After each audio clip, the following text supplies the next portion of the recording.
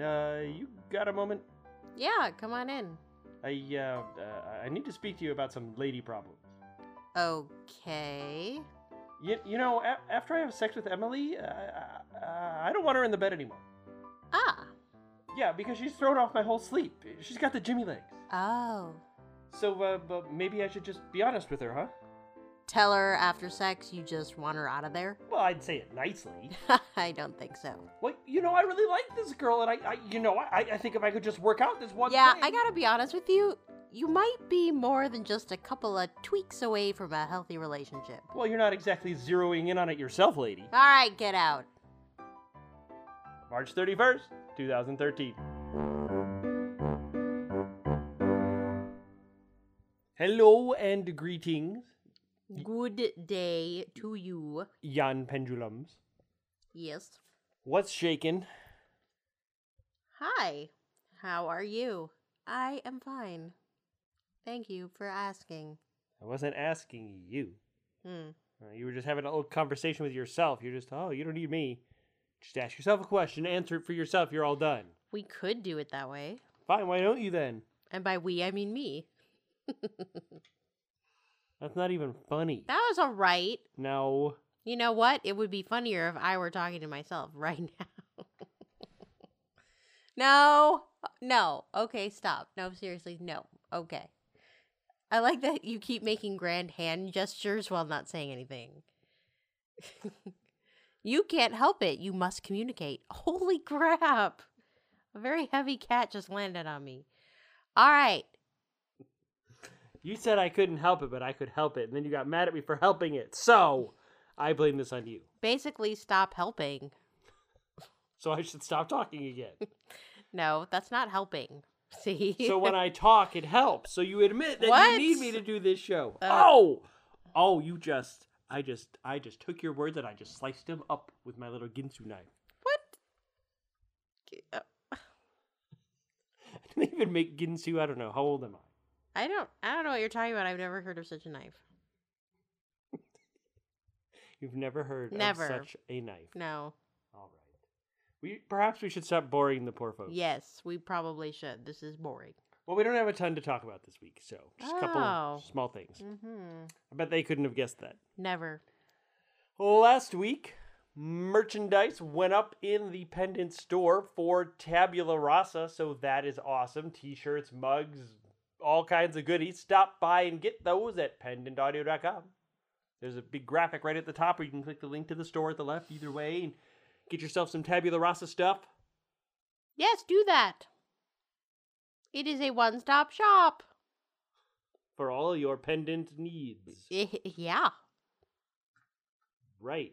But the point was that Tabula Rasa merchandise is now up, so... Is also a part of that shop. Well, that is the new part. That is the news. Yes. It was not previously available. So clicky and now on Yon link it is available. and travel to Yon store over the interwebs. Now you're stealing my yawn. I totally used yawn earlier, and then you Okay, used it fine.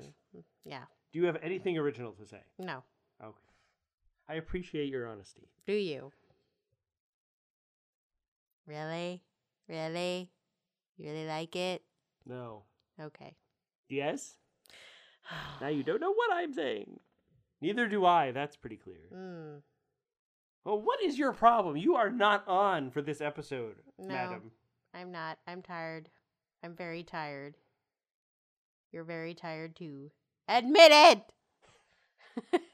Well, I am. Yeah. But we bitch about being tired in every episode. Did you just say a bad word? Children might be Bitch? listening to this. We bitch about it. No, we don't say that on TWIP. I think we have. This is not rated. No. This is not rated. Kids, Correct. you put your fingers in your ears right now.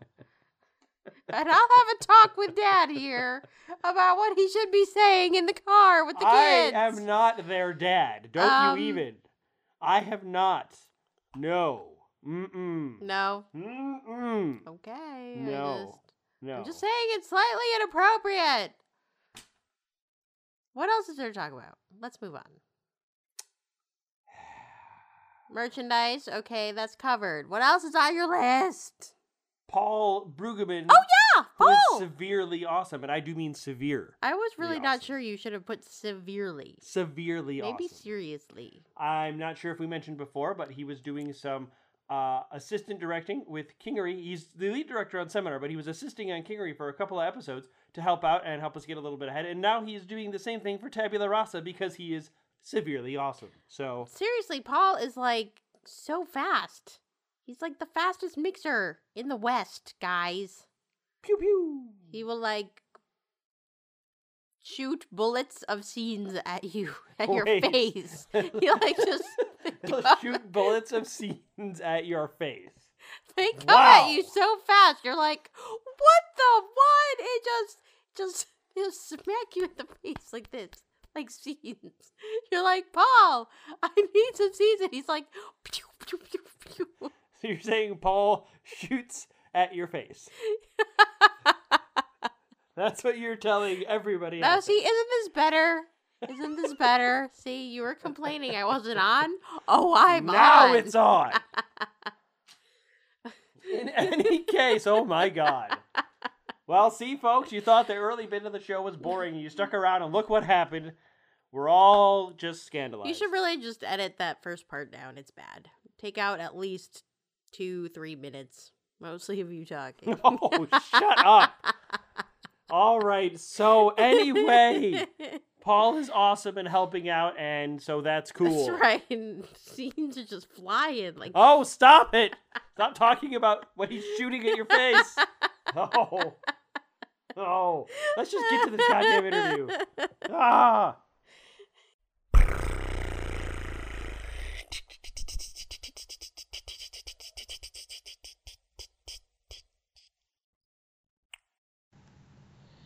From Austin, Texas, we have Mindy Raskinen. Hello. Hello, Mindy. Yeah. Forgive the huskiness. I just got back from rehearsal, and this show, I'm buried in a 17 tons of dirt. Well, not all at once, but yeah, dust in the air makes my esophagus cry. Well, actually, it's the trachea. Wherever one is responsible for air. I think that's the trachea. There you go. I didn't go to med school, but It's one of them things, and it's important. it's useful. It is. So, we have questions from the pendulums, and I have a couple of my own as well. I'm popular enough that people ask about me. That Yes. makes me happy. All right, so let's jump into the line. Ooh. Okay. Jump over the line. I guess that would mean we Jump cross rope with the line. Yeah. Tie up some lines. No, whichever you prefer. So,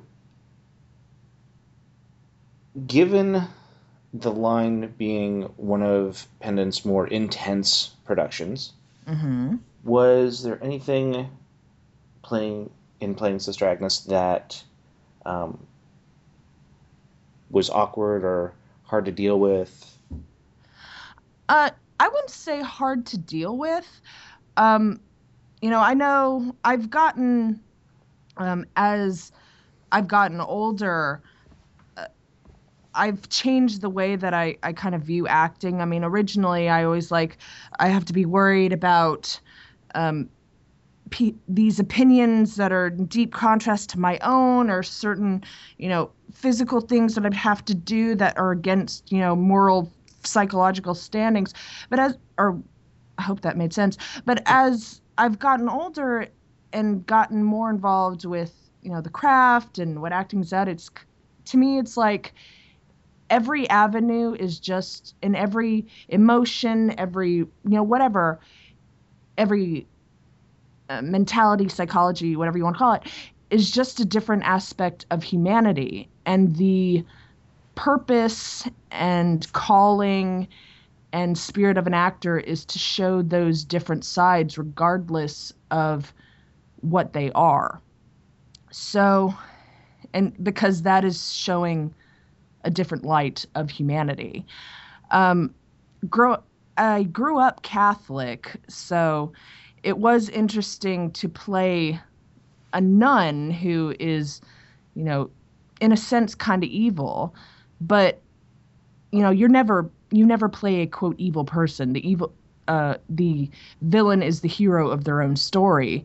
And so for Sister Agnes, it was, in her mind, she was doing everything that was best for, humanity and for, quote, God, whatever God actually was. And then especially when, Dila Thang revealed herself and, all hell broke loose, everything, fell apart. It's total, oh no, everything I've done was completely wrong, and how to deal with that. So no, and there was nothing that was intense or irksome about it. The one part that I was just like, and I know Chris has mentioned it in one of the commentaries, that I was like, really, Chris? Oh, okay. Is that she's doing this kind of spell kind of thing, and the stage direction was as though she's having an orgasm, and I'm like, really, Chris? You had to go there. Yeah, you did, didn't you? Okay. So, that one was a little awkward, I suppose, but it's the roll your eyes kind of awkward instead of the kind of awkward. Because with my avant-garde theater, there's really nothing that I haven't done. Oh, yeah. So, having been raised Catholic, did you find, how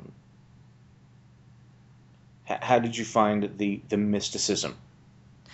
The mysticism, I've always been fascinated with like mythology and mysticism, so I've never been offended by, as well as growing up Catholic, I also grew up in an international school in Nairobi, Kenya, so I was surrounded by different faiths, different nationalities, different sects of everything.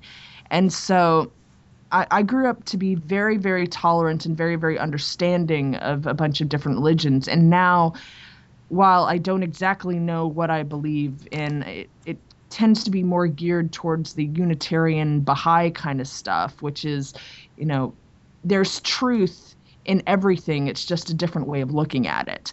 So that's the way I viewed it.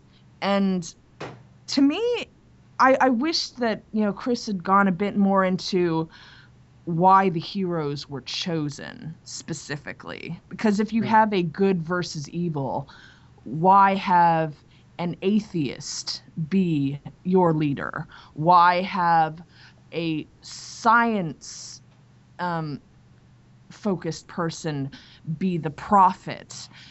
These things that are diametrically opposed to one another, and yet they were specifically chosen for a reason. And why was something that I really wish they'd gotten more into. Yeah, he got into it a little bit more with Kat's character.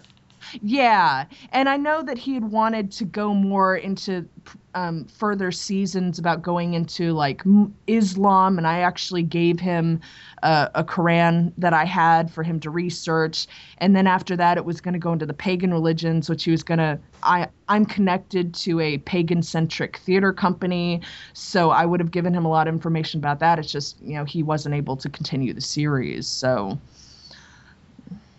sadness. And a frowny face at the end. Emoticon. Audio emoticons. I think we're onto something here. Mm-hmm. Okay, so let's switch gears a little bit and go over to Kingery. All right. And you were Jill. Yes, I've been Jill. Occasionally I get brought back as Jill. I also just got cast as Emily, who I'm not sure how much I can give away or not, but in the audition, you had to be able to at least pretend you knew French, so that should give you a clue as to what and who she is connected to. Yeah, those are my two from Kingery. I've done bit parts here and there, but... So, what stands out from playing Jill? From playing Jill, really the thing that stands out most, honestly, is something that Alicia said in the commentaries, actually, is that she said... I received the best compliment I have ever gotten about my acting ever from her.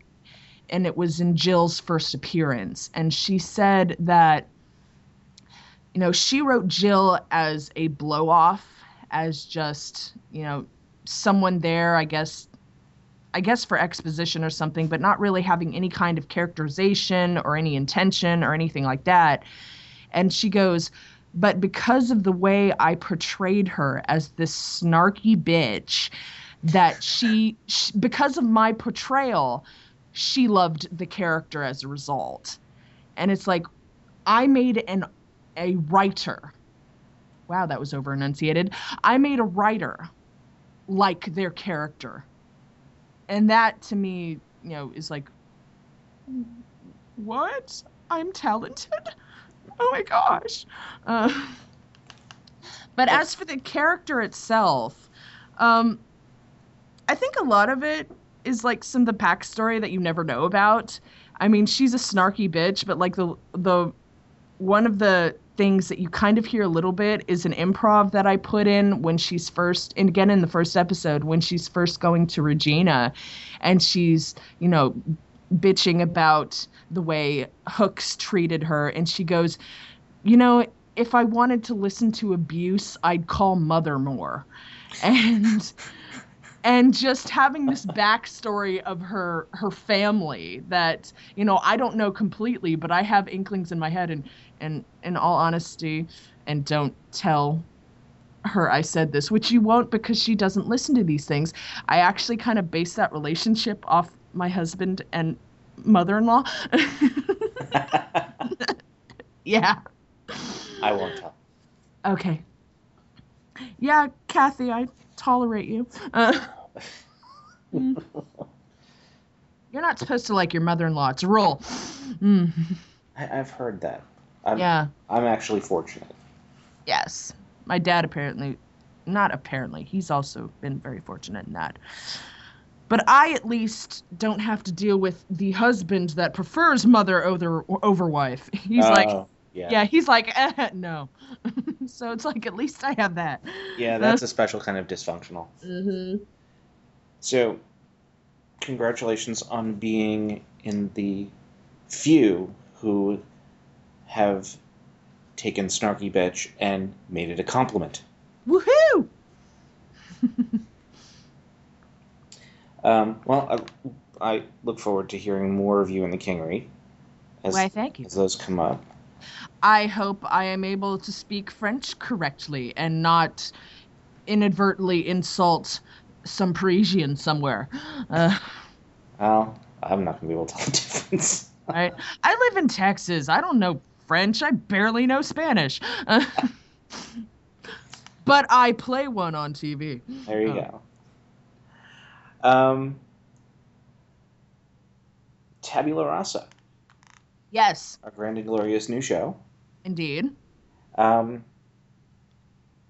We gonna get some more of you? You are gonna get some more of me.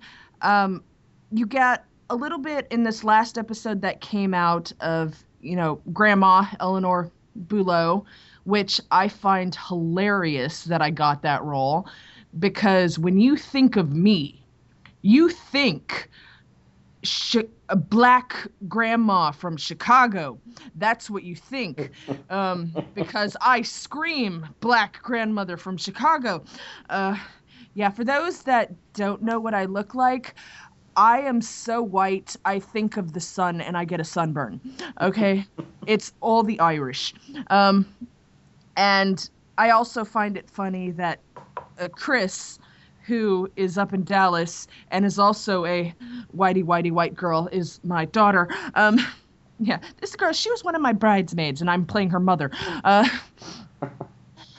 But as well as her, in these latest scripts, I haven't been playing her. I've actually been playing the bigger role of Sanvi McGrath, who is a member of Homeland Security. And also Indian, because when you think of me, you think melanin. But yeah, she is showing to have a much bigger part. And so I'm like, hey, scripts, so I know what's going on. Yay! So yes, you will be hearing a lot more of me in Tabula Rasa. Awesome. That show is becoming very multifaceted. It is. It's interesting to see where it's going, because I've gotten the script for episode 10 right now, and I'm still not quite sure what all the answers are yet. I'm not sure we know what all the questions are yet. That too. Exactly. Yeah, there's a lot of different little threads going on. I'm very intrigued with where it's going. The answer is 42. Oh, yeah. Mm-hmm. All right, so there's another show I want to talk about, but I want to leave that... You tell. Oh. I want to leave that because I have a feeling that's going to be a much longer conversation. Oh, I think I know which one. Yes. So... Any interest in writing? Honestly, no. I don't think I'm very good at it. And that may just be my prejudice, but my passion has always been taking characters and playing with them. I mean, that's how my acting started to begin with, is, oh, woe is me. I was, grew up as the unpopular kid, and so I spent a lot of time on the playground by myself, making up characters and putting them into my favorite TV shows. And that is how my acting started. And I have long involved Mary Sues that I still play with to this day, which I can inflict on you if you really choose to. Listen. One could argue that is a form, it's not writing it down, but that is a form of creation.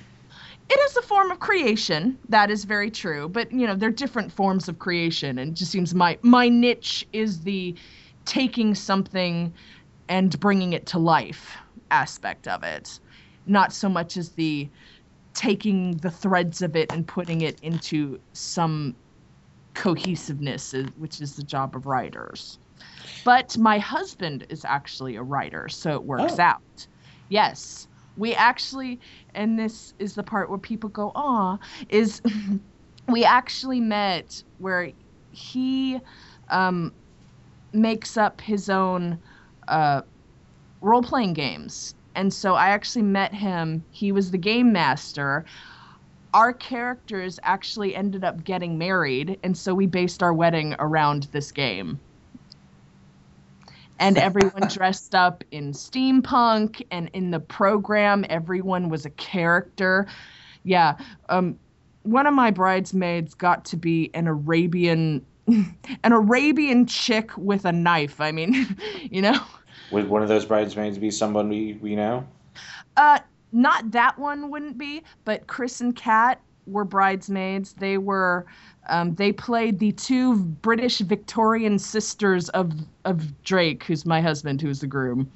And actually David Alt co-officiated, and he was a British vicar who had come, was essentially doing some missionary work in town. And yeah, so yes, the three of them made me very happy they got to be a part of my wedding. That's very cool. So yeah. did it get to the point where the officiant said, "Do you?" and then somebody heard some dice rolling? And then nodded, and then you say, yes, I do. That would have been awesome, but no.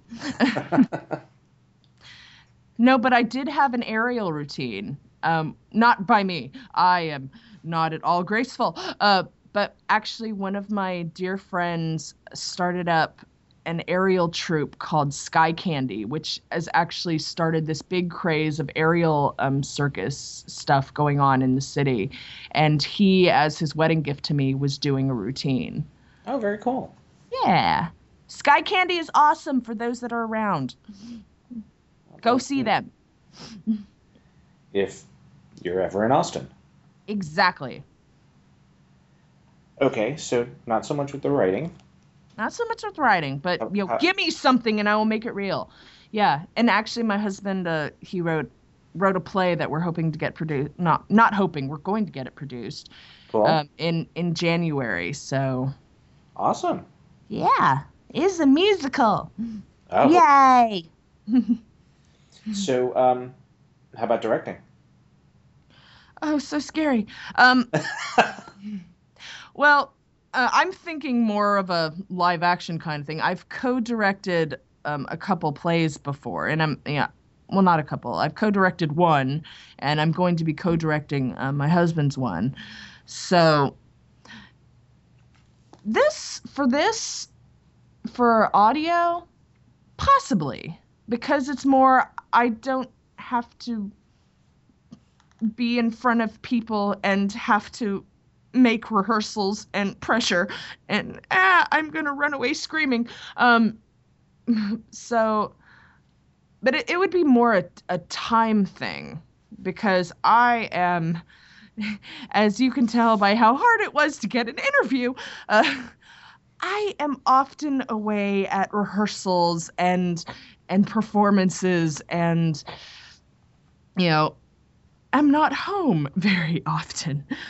So be like, all right, make this show. Okay. And then the due date. I got 3 lines done. That's not good. Oh no. The time thing is definitely a challenge. You're not alone. Oh yeah. From what I hear.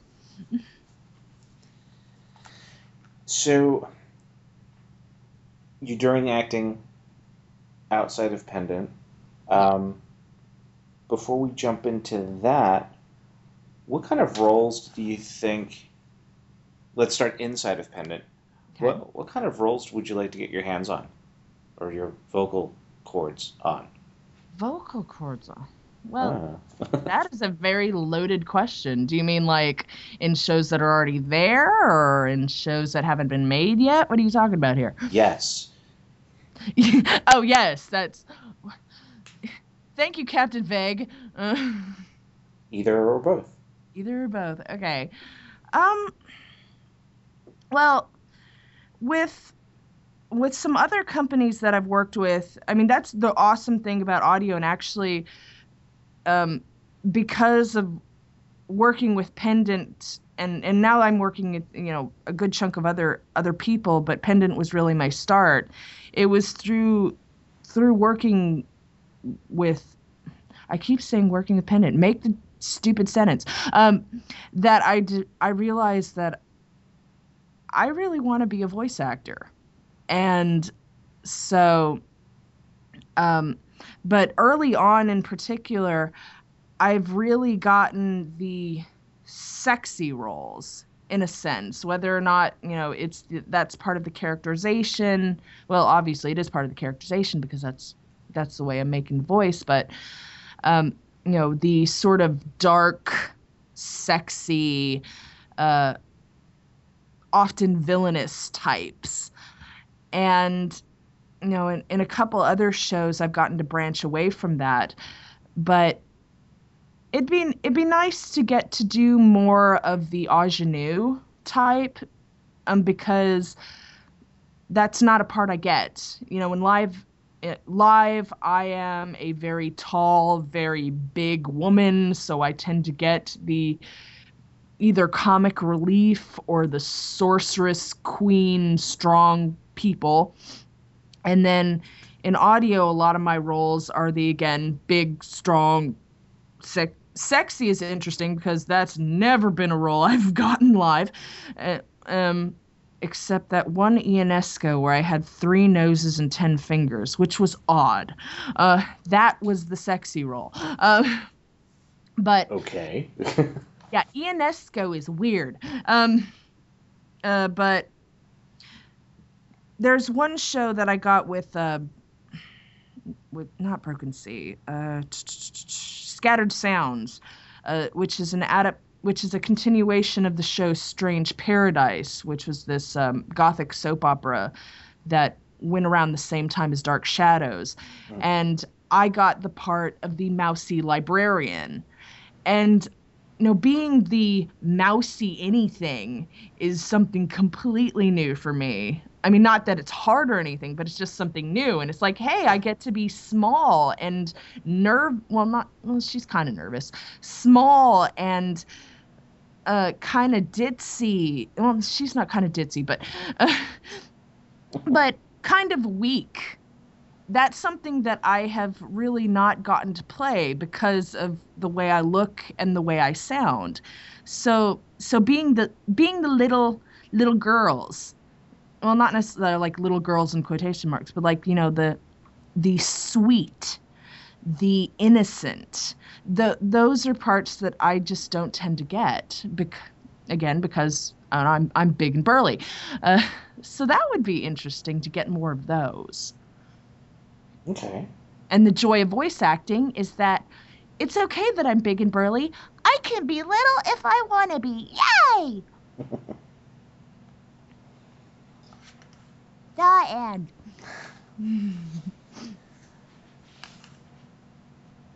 So yeah, that was a long and convoluted answer. Hopefully you can piece together my explanation from that. No, that's interesting. Okay, so let's talk about the stuff you do outside of Pendant. Okay. You play in Dirt. Yes, I play in Dirt. I am a member of the Vortex Repertory Company, which is this avant-garde theater in Austin. It's it's like the premier avant-garde theater in Austin. And it's very pagan-centric. A lot of the work is very ritual-based, and this one I'm doing, it actually will have opened the night before this airs. So fingers crossed. It's called Earth. It's the 4th out of 5 in an Elemental series, and it's actually been featured in American Theater Magazine, which is this national magazine about theater. I've gotten to be in that magazine twice now. Yay! And so it's, if you want odd theater, go there. And as well as that, Bonnie, who's the artistic director, she does all the sort of pagan, ritualistic, spiritual stuff that makes up it. And then there's Chad. And if you know Genesis Avalon, you have heard a lot of Chad's music. Chad does the Ethos operas, which I have been in a couple of them. And Chad, I love the man. But as Drake puts it, someday I will beat him over the head with a narrative stick. And Drake has said that to him, and he's like, no, spectacle! But his stuff is just, he lives in anime world, so a lot of his stuff is really, really weird and crazy. And like, the last one I did was Vampirus, which was all about Elizabeth Bathory, the Bloody Countess. So there was a lot of, and there are 3 things that are always part of a Chad show, and it's some form of mysticism, a lesbian makeout, and nudity. Somewhere it's gonna be in there. It's clockwork. There's one where he got a grant where he couldn't put in the lesbians and the nudity, and he even said, he's like, I'll have to hold back my hand. No girls kissing, no boobies, ah! And he's like, oh, Chad, why am I not surprised? But yeah, those are that's where I do a good chunk of my stuff. But then, I've done theater all over town with, a ton of different companies. And there's actually an audition for Avenue Q coming up. So I'm like, excitement. So yeah, give me good vibes. I really want to be in that show. Well, good luck with that. Why, thank you. So I have to ask what I think is the obvious question. Okay. You said that Dirt is in an elemental series, and it is number 4 of 5. Yes. And it almost pains me to ask this, but what is the 5th element? Spirit. Okay. Yeah. Sorry, I was going for a movie joke. No, it's there. not heart. Yes. Although for the thing that we were initially supposed to put on the altar at the start of our workshops, I knit up a earth ring. I knit up Kwame's ring to put on the altar. So there you go. And one of my characters from a child that I put into my TV show was Emily from Australia with her pet koala who had the power of plants, who came after Wheeler and right before Linka. So there, I told you I was specific. There you go. Okay. So the other thing that, in some of our previous conversations that we've talked about that you do apparently a lot of, and we're in Pendant, is Shakespeare. Mm-hmm. And you're most recently Lady Macbeth. Yes. You said it. You are cursed forever. No, I don't care. Yeah, some people get really, really have big issues with the, oh no, you said the name. We are cursed for all eternity. It's like, whatever. I don't care. That curse can get in line. Right? Although I do think it's hilarious. BBC did a version called Shakespeare Retold, and it's not the plays, but it's the stories of the plays modernized. And they did Macbeth as like a 5-star restaurant, and Macbeth was the head chef. And Macbeth is saying something very esoteric, and someone goes, well, that's very Gordon Ramsay, and everyone just looks at him. Oh no, that's not the joke. And everyone looks at him, and so they start to go back uncomfortably to their work, and one of them goes, it's like, we don't say that name here, just call him the Scottish chef. And I'm like, oh, I love you so much right now. Because only actors will get that joke.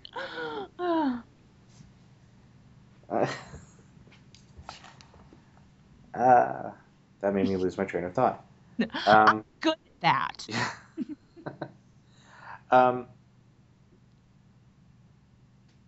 So the modernization of Shakespeare, they've been doing that for a while now. I've always thought of West Side Story as a retelling of Romeo and Juliet, and I know I'm not the only one. Well, it blatantly is. Yeah. Mm-hmm. It's, you have a very limited amount of plays, and so you got to do something with them to keep them new. I mean, I know Austin Shakespeare not too long ago did Romeo and Juliet as Hispanic, and so they were at Juliet's quinceañera. And actually one of the best shows I've actually ever seen was Zach Scott doing Shakespeare's R&J. Not Romeo and Juliet, Shakespeare's R&J is the name of it, where it's these 4 schoolboys, like Catholic schoolboys in their boarding school. They start out saying all the rules of thou shalt not, blah, blah, blah, blah, blah.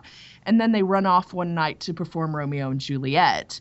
And the awakening of these boys, like, you have the guy playing Romeo and the guy playing Juliet. And when they actually have to be, the characters, they sort of wait a minute, I just kissed a boy and I kind of liked it. And then there's the clear cut of the beginning and the end, where you have their acting, and then at one point during Act 3, Romeo just takes the text, closes it, and goes, Act 3, Scene seen, and then he looks at them and goes, seen. And they become. And then the tragedy of it is when the school bell rings and everyone except Romeo turns their back and walks away. And it's like, that is a show that I was so excited about it. The very next day I was there watching it because it was closing night. And I'm like, I have to see this again. This is beautiful. So, yeah. And that was Modern Dice too. So you've done a lot in Shakespeare. Fair amount, yeah. And I believe you've got an upcoming role in Penn I as do. well. I am Dogberry in Much Ado About Nothing. For those that only know the film, that was Michael Keaton. And a film upcoming. That is true. That is true. Joss Whedon, isn't it? Joss, not Josh. Yeah, he's doing it, isn't he? Yep, Nathan Fillion is playing the lead. Okay. That should be interesting.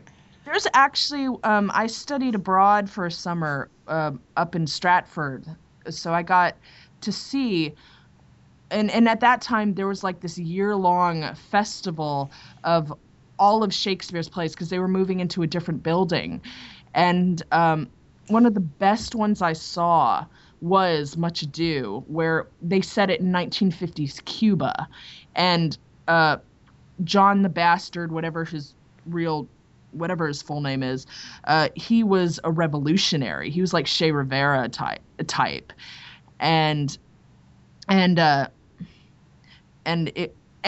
guy playing Claudio was actually just as interesting and funny as Benedict, which is unheard of. And I'm like, kudos, man, you're awesome.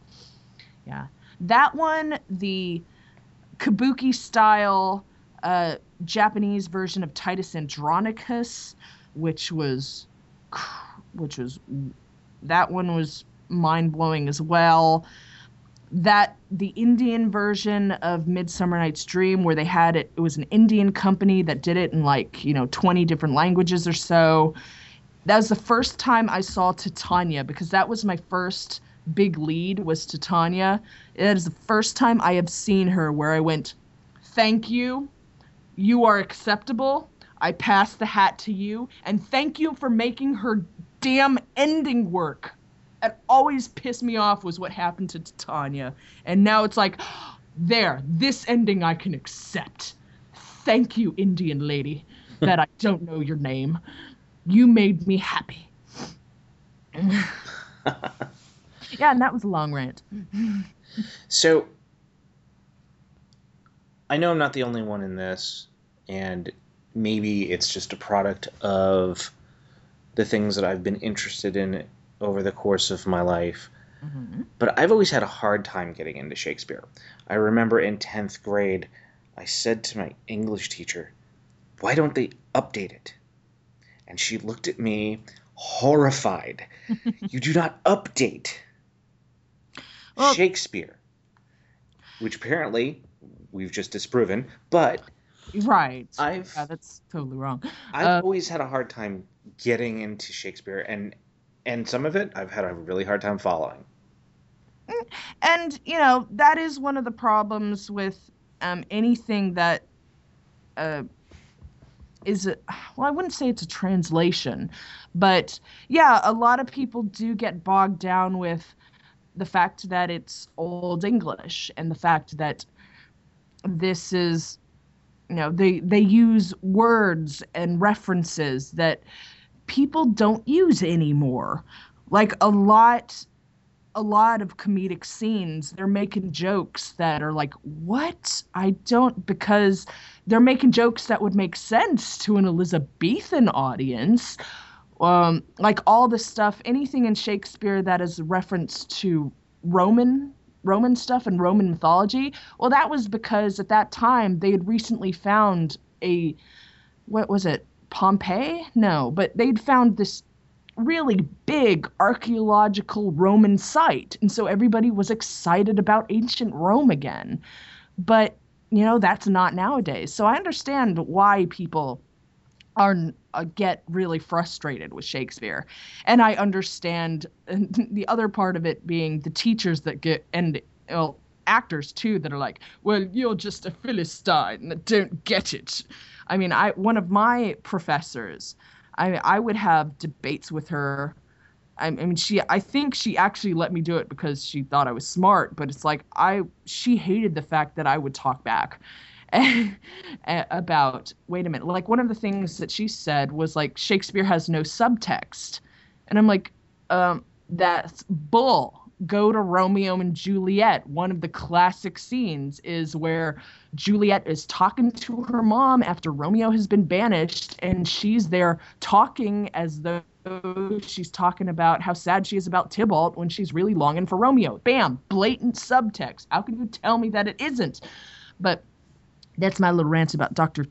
I won't say her name. Anyway, but the way to do it, I mean, I wouldn't say, I'll admit that, I mean, even because words do, I've never had a really big problem with the language. I mean, they've always had the notes at the bottom that I've been able to follow, and also with studying it so much, it's become easier too. Mm-hmm. But really, I mean, if you just look to it the way you look at any other script, look, I mean, that same teacher that I was talking about, I remember answering a question once, and she goes, yeah, well, you're looking at it like an actor. And I was like, well, it's a play.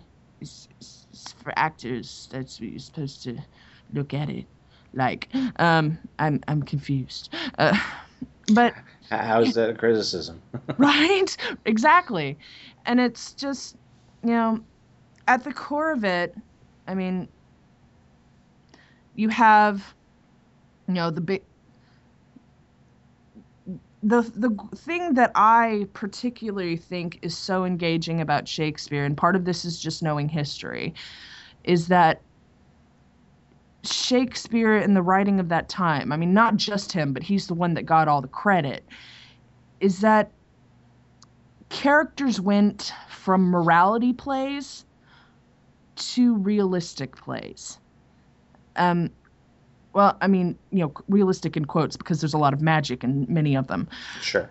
Yeah, but it's like, to that point, theater was used as a way to tell people the Bible. I mean, Everyman is the one big example of that, the medieval theater. You have, this is the moral person, this is the person you're supposed to be, these are all the vices that you're supposed to avoid, and that's how you be a good Christian person. And, and this is obviously specifically Western, Right. Yeah, but then come, Shakespeare's time, and, this also applies to Marlowe and all those guys, but you had characters who are real. You have people, you have people that are thinking about their pain, they're thinking about their love, they're thinking about their lust, and they're doing it in a way that isn't just, I'm a stereotype. And it's also surprisingly liberal. I mean, even liberal by today's standards. Like, you have, Othello, perfect example.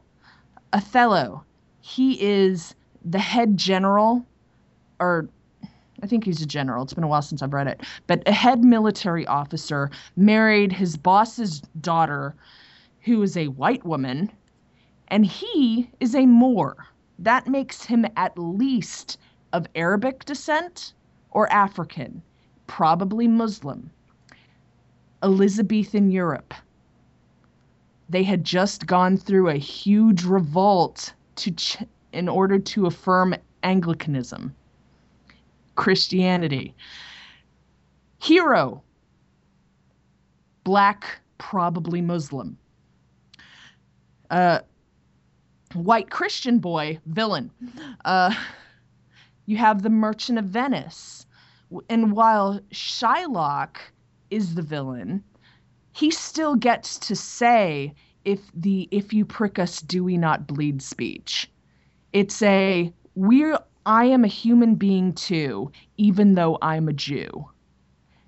Again, Elizabethan English, incredibly anti-Semitic, and yet here is humanizing a Jew. And then you get to Macbeth, and Macbeth is actually, one thing I love about, going back to the original question after going off on long trains of thought, is that it's so interesting to see the character studies in the realism created by the plays. And that you have, with Macbeth, actually has my favorite moment in all of Shakespeare in it. And the thing about Macbeth, essentially, in the I am writing an essay about Shakespeare, is Macbeth deals with the question of what does it mean to be a man? And you see that through Lady Macbeth, which is kind of odd, versus Macduff. From the very start of seeing Lady Macbeth, you see her, she asks the spirits to take away every aspect of her womanhood. They take her, one of her lines is, take my milk for gall, you murdering ministers. And back then, they thought that they believed in the humors, which is, the various fluids in your body controlled emotion. Right. And so she's asking the spirits to take away her milk, take away her motherly aspects. That is compassion, nurturing, love, and replace it for gall, which is, what is gall? But I believe it's like, not stubbornness, that's spleen. But, taking away the compassion, filling it with blind ambition. And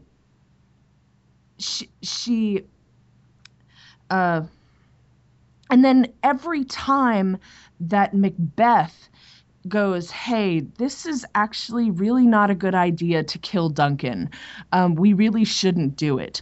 The first thing she says, or one of the first things she always says is, are you a man? Be a man. Stop being a little girl who's worried about empathy and nurturing and concern for other people. Be a man. What does it mean to be a man? It means trampling over everyone you can to get to the top.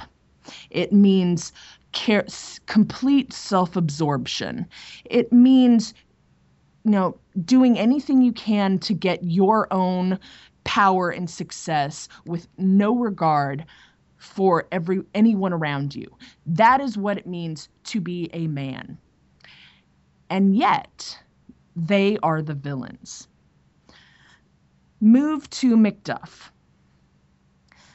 My favorite moment is when he is with Malcolm and he's trying to convince Malcolm to come back and take his throne.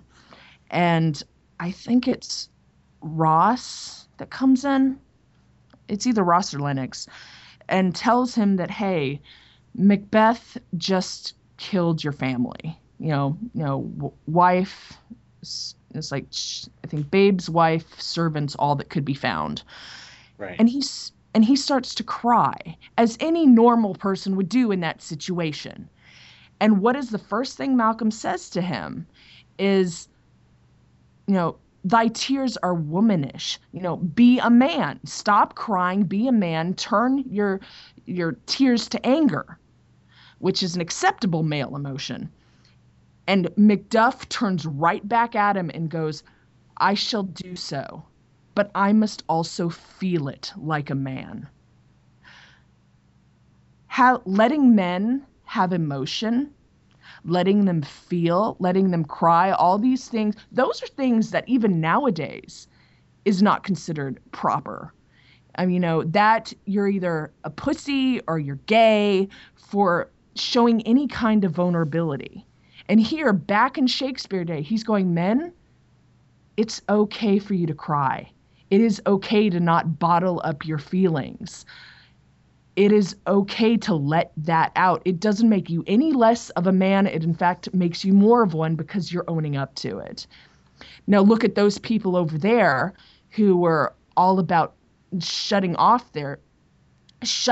all their feelings, only caring about themselves, not having any sense of compassion or empathy for anybody, and they're calling back to each other. Like, Macbeth said, your children, you're so manly that all our kids are going to be boys. I mean, he said that to her. It's like, they're the ones who think they're being the strong man, and yet Macduff is the hero, and he's the one crying. And I think that's such a relevant statement, and I think it's such a beautiful statement.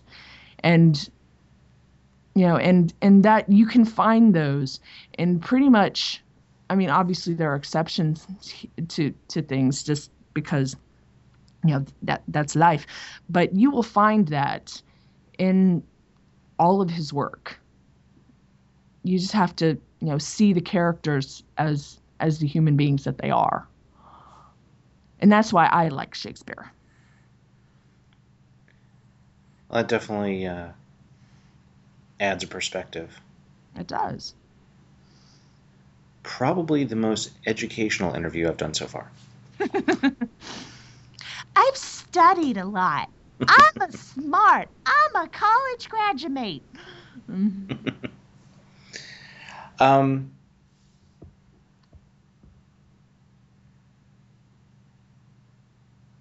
How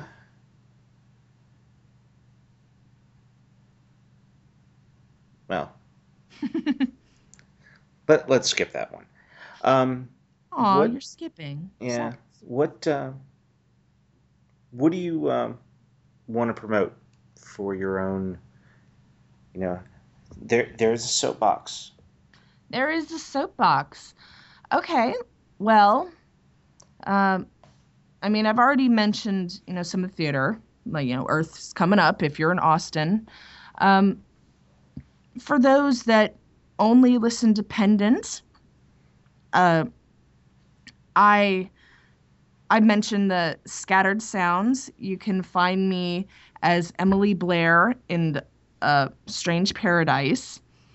I was actually really excited to be cast as one of the replacement actors in the Byron Chronicles, which is with Darker Projects, and I think that is an incredibly good show. I take over the role as Officer Catherine, who I forget who did it before. I think it was Megan. Anyway, I could be wrong, but she, and that's if you love David Alt, he's Byron. I noticed that in a lot of shows I'm in with different companies, I'm usually the one that either hates David or is trying to kill him or succeeding in killing him. I find that bizarre because he's one of my best friends, and it's like we talk to each other all the time, and it's like, let's see, in this one I hate you because you turned me into a zombie. This one I do kill you. This one I'm trying to kill you and haven't succeeded yet, but I hope I will, etc. and so forth. But yeah, I'm Officer Catherine in the Byron Chronicles. Not too many of them have come out yet with me in it, but I was like, Eric, get busy on those. For the ones with Pendant, you didn't mention Genesis Avalon, which I am also in. Oh. And yeah, I am Mysterious Woman, which in episode 43, you finally get to find out who she is, which I have known for at least 1.5 to 2 years before my first episode, because Kat can't keep a secret, and she can't. I love it too, because I feed off of gossip. I don't spread it. I'm just like, I want to belong. And but I have my own theories. Because when we're recording this, Mhm. it's between the time that the Asara arc had finished and the rest of season 4 hasn't come out yet. But I have my own theories as to what's happening, because she dropped some things in that last commentary. So if you haven't heard the Asara arc yet, go listen to those episodes of Genesis Avalon. They're awesome. And listen to the commentaries, and make sure you catch up on the rest of the show too, because there are some pieces you might put together, or at least. And the little bits of Voice of Freedom, if you want to catch those. I don't know if I pull up yet, but yeah, that's something outside of Pendant you have to go to a specific site for. But yeah, so in episode 43, you get to find out, why when she first appeared, she was helping out Lilith. Why later on was she, hanging out with Obsidian, but was mocking him and seems to know a lot of stuff that other people don't. So yeah, that's me being all mysterious. Yeah. And let's see, I'm trying to think. I've done a lot of bit parts here and there, but I mean those are the big ones. With Scattered, I mean they're one-off things. Like I've done some old-timey stuff with Scattered Sounds. I was the main character in 0 Hour, so if you like Ray Bradbury. And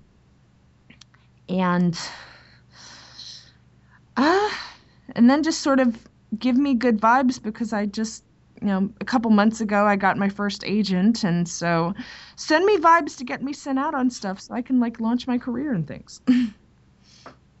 Well, I think we all wish you good luck in that. Thank you.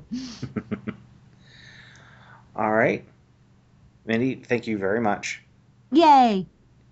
This was definitely an educational and fun Yay. interview. Good. I'm always for fun. That was one of the big worries about my wedding, was people would think it was boring, so I made a lot of effort into it. And even now, people are like, that was the best wedding ever. I loved it. So I'm like, yay, I succeeded. Thank you much. Yay. Bye. Welcome. Bye. It's over. It's over. It's over. Just the interview is over. Coming out Wednesday, April 3rd. Season 6, Episode 8 of The Kingery. It wasn't that funny. It was when you turned Muppet in the middle, and that way you do. Next time on The Kingery. Cynthia? Stop, just don't start. I don't need a lecture right now. Then I'll do my best not to do too much preaching, but you're gonna hear me out. You'll have to trust me when I say I can understand how you're feeling. It's never easy losing people we love. It doesn't seem fair, and hell, most of the time it ain't fair. Nothing about my life is fair. That may be so, but think about what you're doing. I know what I'm doing. You and I, we've been close, right? Yes, Mr. Akel. We've been very close. All right, you know what? I don't have time for this sullen brat act you've decided to put on. Go home. I'm not sure I understand, Mr. Akel. Go home, Major. Take a pill, get a massage, whatever you have to do it. And then, whatever this is, drop it. Let's not get ahead of ourselves, all right? We don't know how old that address is. She could be long gone. Yeah, you doomsaying diva. Aren't you at least the tiniest bit excited? I'm really not sure what to think. I guess part of me wants to meet my mom, but most of me just don't want to be disappointed, you know? Like if you don't find her? Yeah, that. And what if I do find her and she don't want nothing to do with me? Only at pendantaudio.com.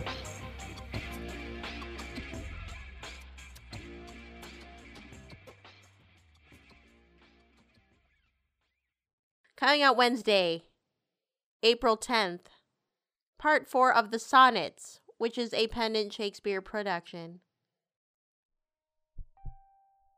Alack, what poverty my muse brings forth, that having such a scope to show her pride, the argument all bare is of more worth than when it hath my added praise beside. Oh, blame me not if I no more can write. Look in your glass, and there appears a face that overgoes my blunt invention quite, dulling my lines and doing me disgrace. Were it not sinful, then, striving to mend, to mar the subject that before was well? For to no other pass my verses tend than of your graces and your gifts to tell. And more, Much more than in my verse can sit, your own glass shows you when you look in it. La la la, the show is almost done. Yay!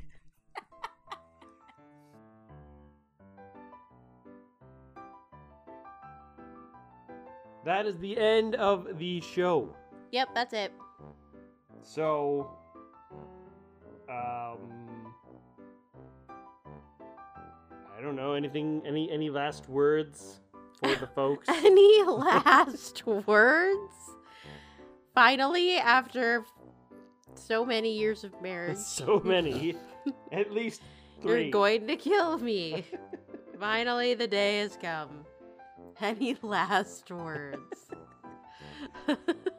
For this episode. Oh. I yeah. thought that you could maybe infer that on your own, but clearly I see. I expect too much of you. Mm.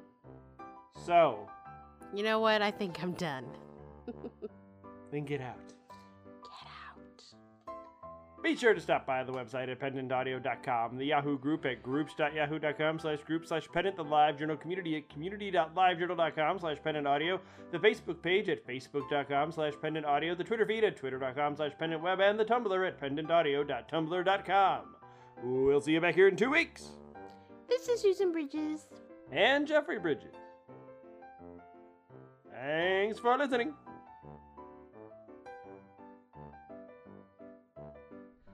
This episode was boring and then inappropriate. Yeah. Why is there no middle ground? That's perfect. That's exactly how you should end this.